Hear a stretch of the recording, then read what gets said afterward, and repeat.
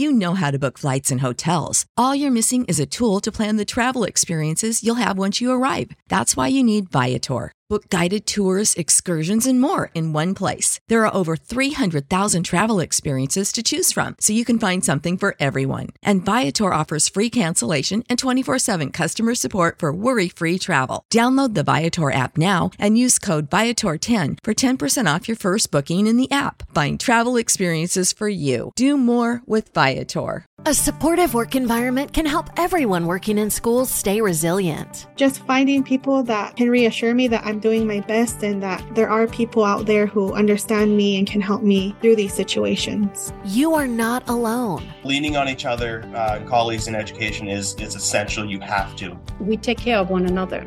Find what helps at cdcfoundation.org/howrightnow. That's cdcfoundation.org/howrightnow. Serious, Redditors who have been kidnapped, what was your experience like? Are there things you do now that you would have never done before? My father kidnapped me when I was 7 and it was the best thing that ever happened to me. I lived with my alcoholic mother and her insane boyfriend. I wasn't abused physically, but looking back the mental abuse and neglect was very traumatic. Some borderline child called it things. Anyways, my father had visitation rights and picked me up every other weekend. One weekend he came to get me and saw that I had not eaten much. Food was almost always under lock and key, and my mom and her boyfriend were nowhere to be found. So, my father told me, pack your stuff. We spent some time hiding out at different places with family, friends, even hotels in Lachlan and Vegas. It was like a mini vacation. I even remember staying at my dad's girlfriend's house when the cops showed up. I hid under the bed while they talked to her. At the end of the day, I never had to go back to my mom's boyfriend's house and my father won majority custody. I'm not sure how I would have turned out if I had stayed there. Thanks, Dad. When I was maybe 10 or 11, my neighbor kidnapped me. She was this single woman in her 50s who was always super nice to me. She was always on her porch, and she'd wave when I came home from school. Anyway, I was walking home from school and she was waving as usual, but this time she was beckoning me over. I went up to her porch and she asked me if I wanted some meatloaf she made. I freaking love meatloaf and she seemed harmless, so I said yes. I expected her to come outside with a plate or something, but instead she called me in and told me to sit downstairs. I felt weird about it, but I followed her into her basement and sat down on her couch. She brought me a plate of meatloaf and I watched Pokémon 2000 on VHS. She had a freezer with those tube popsicle things too. After I ate, I told her I needed to go home, and she told me my parents called and asked her to keep me while they ran errands. I felt weird about it and suspected she was lying, but I just kinda went along with it. I remember I asked her if I could get my Game Boy at one point from my house and she said my parents told me not to let me out of her sight. I remember watching Men in Black and falling asleep. When I woke up, I tried leaving, but the door was locked. She left some banana pudding for me on the table for when I woke up, so I just had that and went back to sleep. She opened the door at like 5 in the morning, woke me up, and asked me if I wanted to go home. She looked like she had been crying. I told her yes and she let me go. My parents asked me where I was and I just told them I went home with a friend after school. I didn't have a cell phone, so it was pretty normal for me to just be gone for a day. I didn't see my neighbor on her porch the next Monday, so I knocked on her door. She came outside and we talked on the porch about stuff we never talked about that night, and she probably thought I didn't even realize what happened. She didn't say, but I think she had a kid who died a couple years prior and wanted to fill the gap. I never hated her for it or anything, until I moved a couple years later. I would sit on her porch after school most days and she'd listen to my neat facts about space.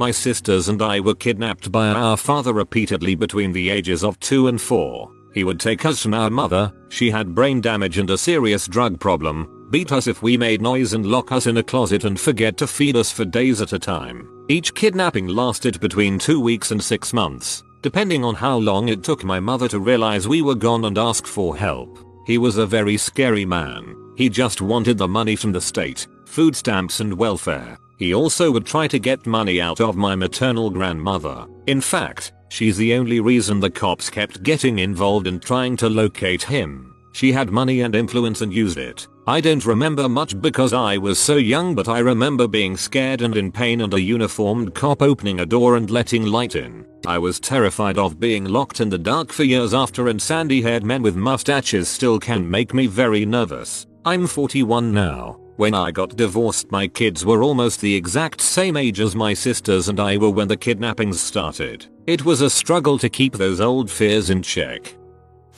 This happened a while ago when I was 6. I come from a third world countries, and at the time, kidnappings were at an all-time high. We lived in a fairly nice neighborhood. No kidnappings there, no theft, great neighbors. We felt pretty safe, and therefore, my mom wasn't too worried. Our house was a gated residence, so we had a front yard and backyard. I was out one morning in the front yard, playing with some toys while my mom was inside working or cooking or whatever. Someone knocked on the front gate. Me, being a dumb child, decided to go up and ask who it was. It was this fairly old man who asked for some water. Me, being the nice, helping child, opened the door and was snatched immediately. I don't particularly remember what happened after that, but I woke up in a compound which I'm pretty sure was far from home. They hadn't done anything bad to me as far as I know, but they did try to feed me food that I didn't like. I was a picky child, and so, all I ate was fruit. They had asked for ransom, which to this day, I don't know how much it was. They just kept me in a room all day with duct tape on my mouth and ropes around my feet and hands. They did take duct tape off to let me drink water or eat food. Anyways, a few days later, the police busted them and arrested them. They ended up in jail for life is what I was told. Not too long after that, my parents decided to move to a different country, and now all is well. I still think about what might have gone wrong if they had sold me into child slavery or something. Fairly common in my country. Life resumed after that. I'm as happy as a 20-year-old can be. Nothing really changed. I still don't know why I was kidnapped. Maybe for ransom or whatever. In exactly a month, it'll be my 14th kidnapping anniversary. Not much like the other stories here, but my ex-boyfriend abducted me from my parents' home when I was 19. Threw me in the trunk of his car and drove off. About 8 hours later, a lot happened in between, including me getting out of the trunk and into the back seat. The police spotted his car and engaged in a high-speed pursuit. He crashed into a tree, served about 4 years, and is out with a wife and 3 kids now. It didn't affect me as much as people expected it to, and I haven't really changed anything in my life because of it. It happened in the past, and that's how I view it. My mother kidnapped me. My parents were in the middle of an ugly divorce and my mom was a stay-at-home mom. Since she depended on my father for money, she assumed she would lose me in the custody battle. My mother is a dual Canadian and American citizen. My father is American. So one day when my dad was at work, she didn't send me to school and took me from USA to Canada. There was nothing my dad could do because we weren't in USA. It was several months before my mom decided to do the right thing and go back to the States. By that time my dad has lawyered up so well that she basically lost all rights to parenting me. This happened when I was 6-7. My mother ended up moving back to Canada to be with her family. If I could go back, I would have begged my mom not to return to the States. What the courts didn't care to hear was that my dad was a functioning alcoholic. He was abusive in every way. When my parents divorced, my mom couldn't afford to live in USA, so I was raised by my abusive father for another decade until I moved out at 17. He had me too terrified to tell anyone, just like my mom was. I'm now 28 and trying to build positive relationships with both my parents now that I've forgiven both of them. So back when I was around 7 or 8, my family went to visit our home country of Pakistan. Anytime anyone from the USA comes and visits PA, it's kind of a big deal depending on where you're going. Where we visited was a small village of maybe 200 or so people, and so word gets out fast that rich Americans are coming. This makes us targets as people believe we come with pockets full of treasures and gold and money. Anyways, so I'm with my cousin who at the time was also 8 at a sketchy ass arcade place. Sketchy because it only had like 3 games and it was located in the back of a beat up mini store. So I'm playing and my cousin tells me it's time to go, but I was so into that the game I did not want to go. He leaves and I stayed. As I'm playing, these 2 guys come into the arcade room and just start watching me play and start giving me comments on how good I was, and when I responded back in English, not the native language of Punjabi, so they knew I was an American. Next thing I know, they grab me the hands and tell me to come with them. All I remember is crying my butt off while they dragged me in the daylight in front of other people to some house. Once at the location, an old lady, who I assume was their mother, was frantic as frick and asking who I am and why am I crying and why am I there. The guys told her to pretty much foo and nothing and threw me into a room. I remember just standing at the door of the room and banging and crying for what seemed hours, and every now and then they would tell me to foo or they would hurt me, but I kept crying and banging lol. After what seemed like many hours, the women mom opened the door and told me to run home. I booked so fast out of there, but I had no frickin' clue where the frick I was. I just ran, and whenever I would see a kid or a woman I would ask where the arcade was because I knew how to get home from there. Pakistan is notorious for what they do to little kids, especially young boys. Young boys are used for sex and trafficking, and so reflecting back on this incident, I would say I was one lucky kid because God knows where I would be today. Every summer my brother and I would fly out to Bethel Island, California. We'd stay on my mother's houseboat, the land with no rules, and endless days. I looked forward to it every year. When I was 7, my mother sued my father for custody of my older brother and I. She lost the case because she falsified child abuse. She coached us to lie, but I was too young to fully understand, so I told the truth. After the court case, she was ordered to hand us back over. Instead, she ran. I still remember receiving the phone call. We were at her boathouse, waiting. She said we needed to get our things and flee to the far side of the island. Her boyfriend would be waiting with his boat to take us away from everything. Being pragmatic, I knew there was a good chance we'd get hungry, so I stuffed my backpack with Twinkies. We made it to the boat and snuck across state lines into Arizona. We stayed on her boyfriend's ranch, way out in the middle of the desert. It had a table full of playboys, a wall full of guns, and bees everywhere.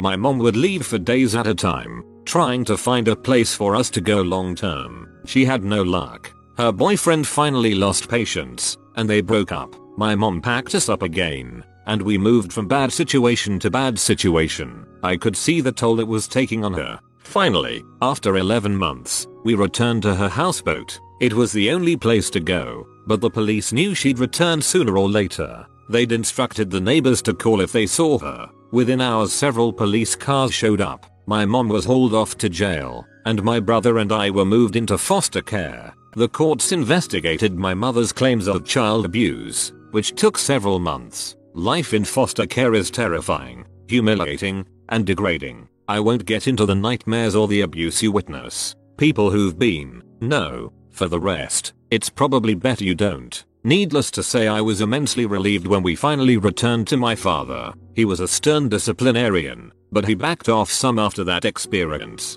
How did all this affect me long term? I just turned 40. I have never really put down roots, and could be ready to flee my home in less than 20 minutes. I could leave it all, because living on the move taught me how little possessions matter. This has made forming relationships harder, and I've moved around a lot. Only in the last few years have I finally started to put down roots, and I still fight the urge to run sometimes.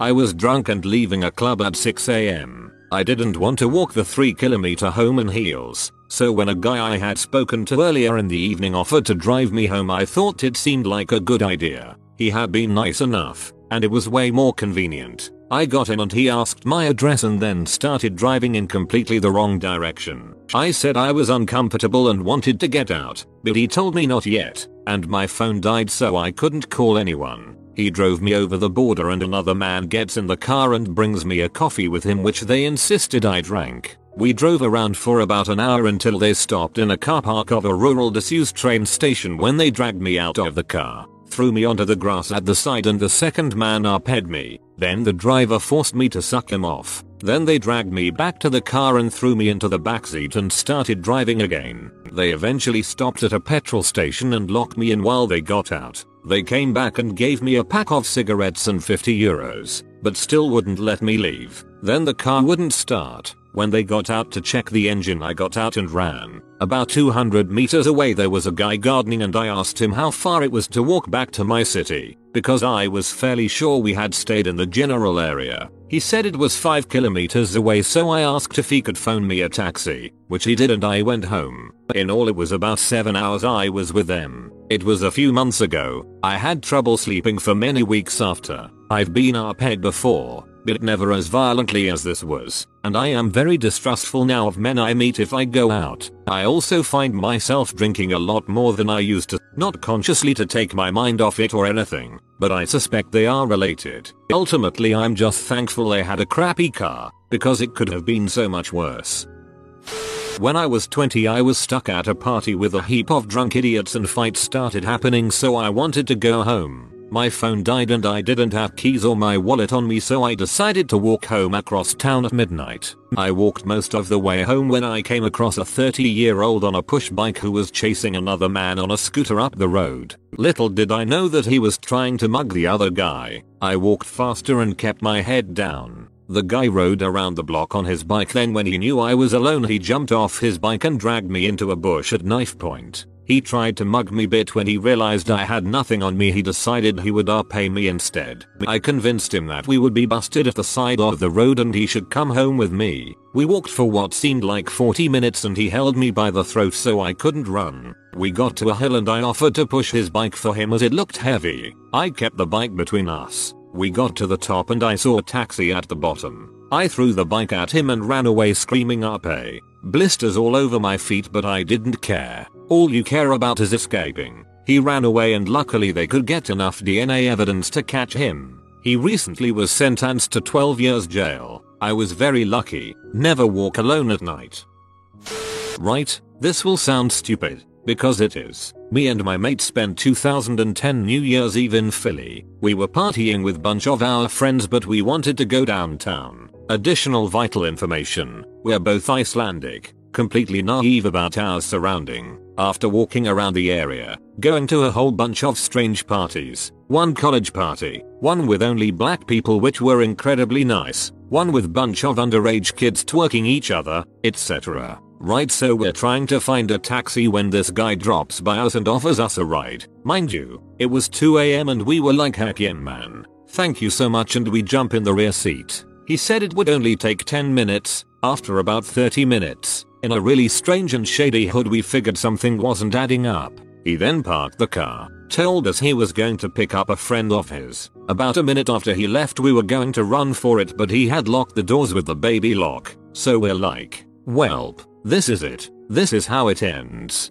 Neither one of us remembers what happened, but we somehow managed to escape and we hid behind some fence. We saw the guy coming back with like couple of friends and they began searching for us. Being high as all heck and drunk as Irish sailors, we have no memory how we got back home. We didn't remember what street our apartment was at, which part of town, but around 7 AM we finally got back. When we told our friends about this story, they all agreed that we were probably the dumbest and luckiest guys they've ever known. This is Diamond SpongeBob. He only appears every 200,000 videos. Subscribe for good luck. If you are new to the channel, you can subscribe. I publish new videos every day. Until then, check another video, or don't. Either way, have a great day, you magnificent people. You know how to book flights and hotels. All you're missing is a tool to plan the travel experiences you'll have once you arrive. That's why you need Viator. Book guided tours, excursions, and more in one place. There are over 300,000 travel experiences to choose from, so you can find something for everyone. And Viator offers free cancellation and 24/7 customer support for worry-free travel. Download the Viator app now and use code Viator10 for 10% off your first booking in the app. Find travel experiences for you. Do more with Viator. Our kids have said to us since we moved to Minnesota, we are far more active than we've ever been anywhere else we've ever lived. Moving to Minnesota opened up a lot of doors for us. Just this overall sense of community, of values that, Minnesotans have. It's a real accepting, loving community, especially with 2 young kids. See what makes Minnesota the star of the North. New residents share why they love calling it home at exploreminnesota.com/live.